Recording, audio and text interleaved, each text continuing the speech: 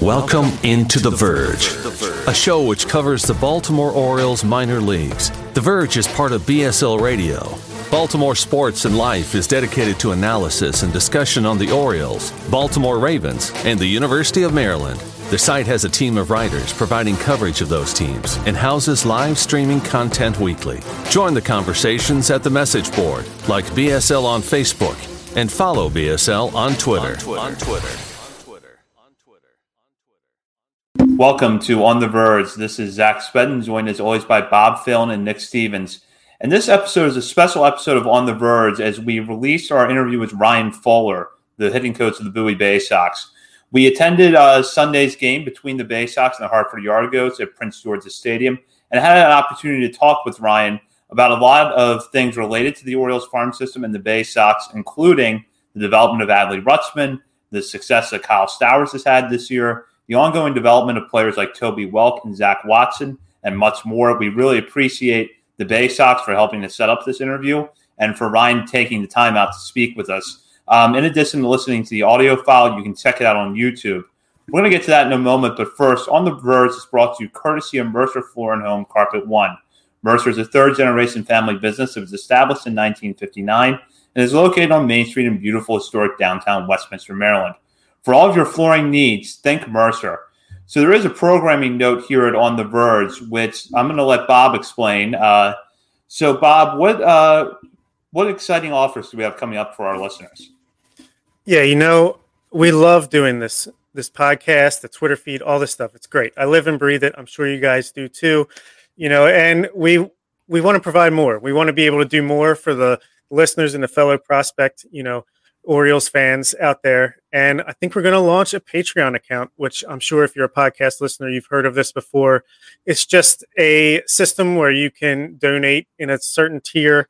We're going to have different tiers from $3 to $5 to $10, completely optional. Nothing is going to change. If you do not want to give us any of this money or donate or sign up, you do not have to. Everything will remain the same. You'll still get your weekly good old On the Verge content. But for those who want more, who need more, like us, you can go ahead and do that, and you'll get some good bonus content. And I'll put a link to the Patreon account page in the comments here, and if you want to sign up, go ahead and do so. There's a lot of different things that we're going to offer. It's again completely supplemental and just extra stuff if that's what you're looking into. So with the Patreon content, it's not only going to be that you will hear from us more, but you'll also have more opportunity to interact with us, correct? Yeah, I think on every tier, actually, for our Patreon is going to be the ability to not only get ad-free episodes where you don't have to hear the Mercer ad, which you should still go to Mercer for your carpet needs, but you're also going to be able to sign into a WhatsApp chat group with us and other Orioles minor league fans and interact on a daily basis. And we're also going to have a tier for $5 where or at least one of us is going to record a daily shouts out to Locked On Orioles and his daily podcast for the Major League and other good stuff. We're going to have like a minor league recap from the night before, just a brief 10, 15-minute thing to keep you up to date if you'd rather get that information through audio rather than just looking at box scores. And there's just all kinds of stuff like that, a weekly chat at that level. And we're also going to try to do a top 50 prospect update once a month at that level. And then a $10 level, that's basically for my dad. And that's about it. But we'll be able to give you a free T-shirt at that level and actually let you design one of our episodes if you do that. So just something to keep in mind. Yeah, it's just a way for us to give you more On the Verge content, not just during the season, but in the off season, because I know we have a lot of good things planned. That's a little ways away, but we do have this interview now with Ryan Fuller, the Bowie Baysox hitting coach. We were, again, thanked Ryan for his time on Sunday, and we hope you enjoy it.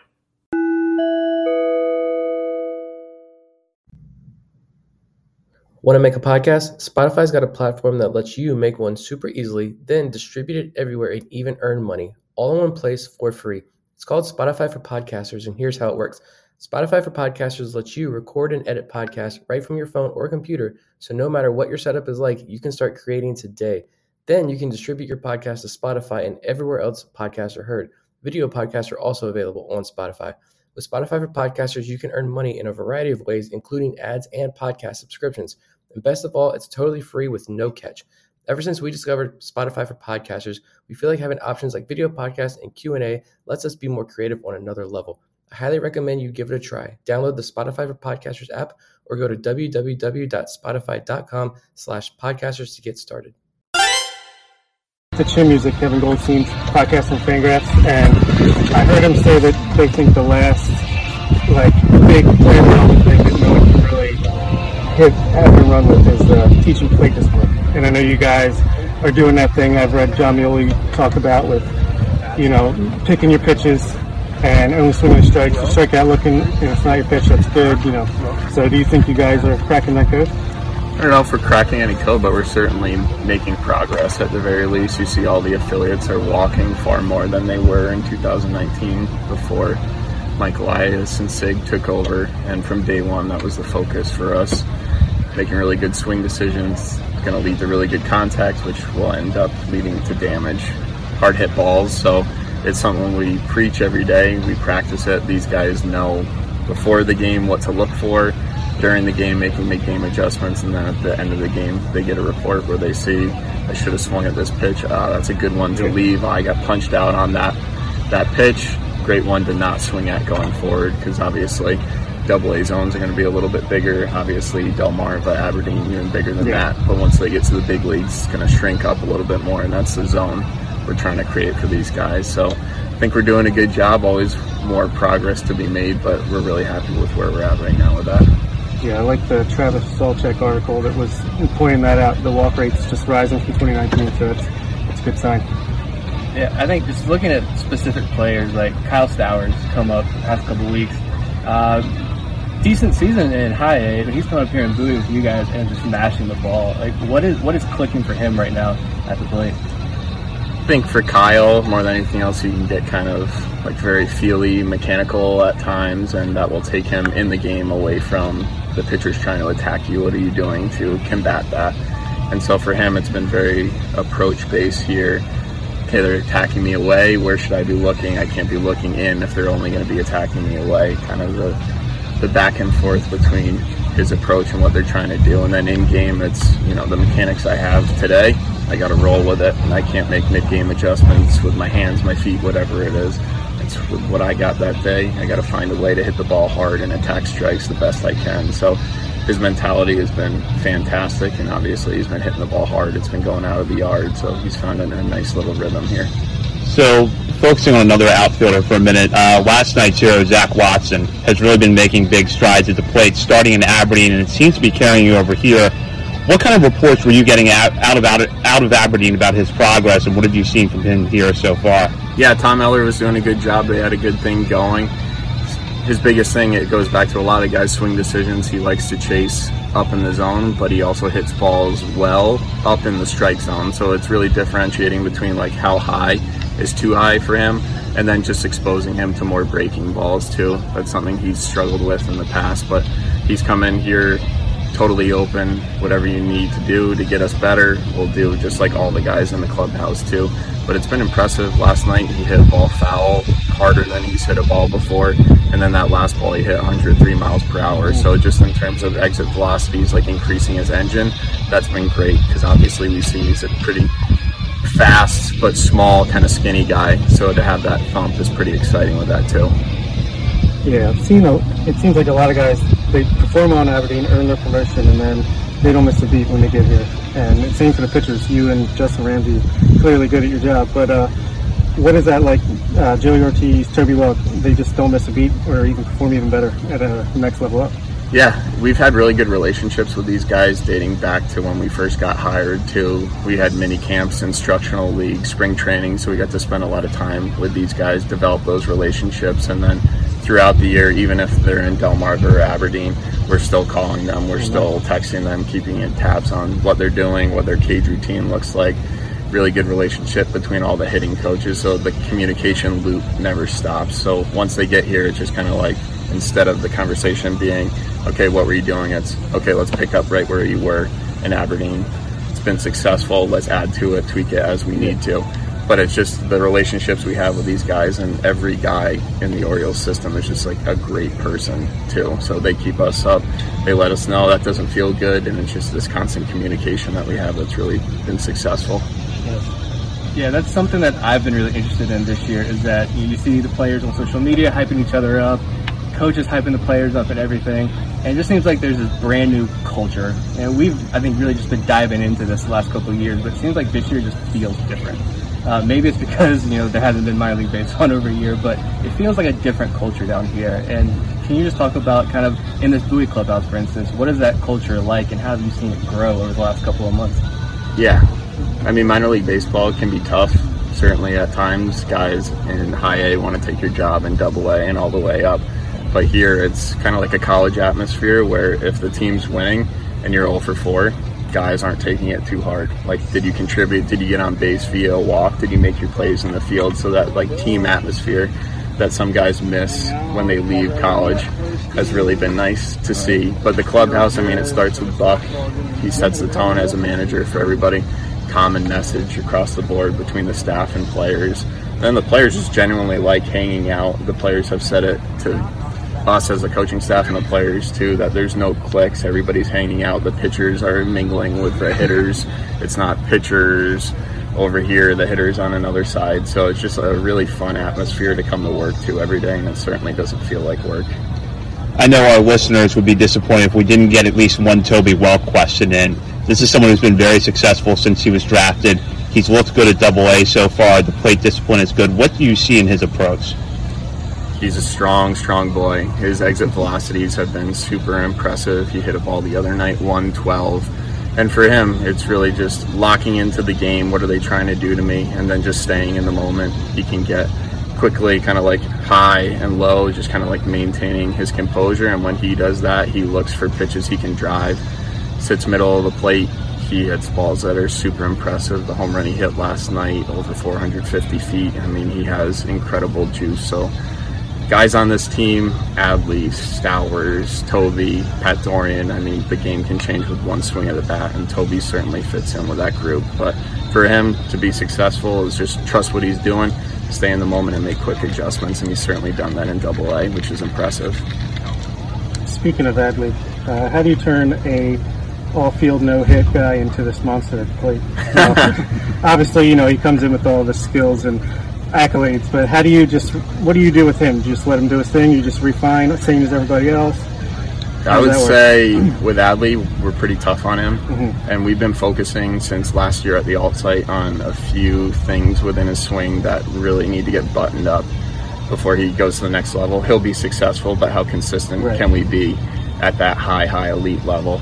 So it's constantly looking at video, sitting down with him and saying, like, here's where we're at, here's where we need to go, here's the adjustments we need to make, what do you see?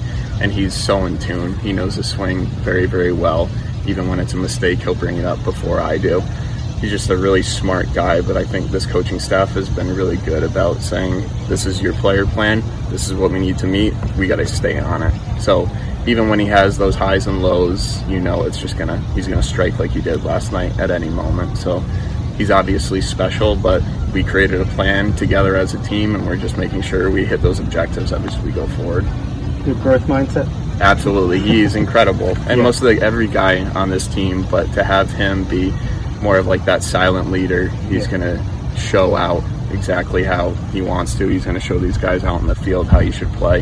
He always plays hard, never really takes it out onto the field. He's just a really consistent leader for us, and obviously that's what you want about your catcher and the guy who's going to lead you into the playoffs and the AL East sure in the future. For sure. I think one last question for me would be, you guys hear about what you guys are imparting on the players, I used to be a teacher in a previous life, and when I would assess things at the end of the year, it was always like, I felt like the students were teaching me more than what I was teaching them. So, like, from a coaching perspective, what are this group of guys teaching you as a hitting coach? How are they making you better? Oof.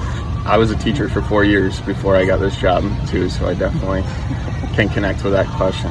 Oof, shoot. I mean, more than anything else, it's just a reminder that all these guys are totally different.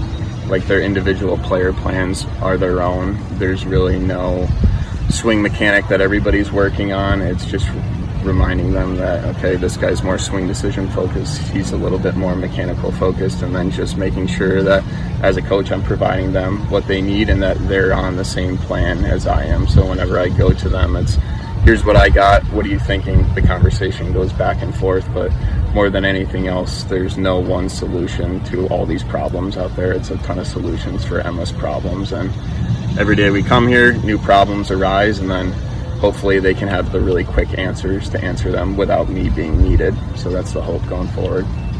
So going back to Adley, and this will be the last question from me, how do you as a coaching staff make sure that he balances the demands of learning at the plate but then also developing as a catcher?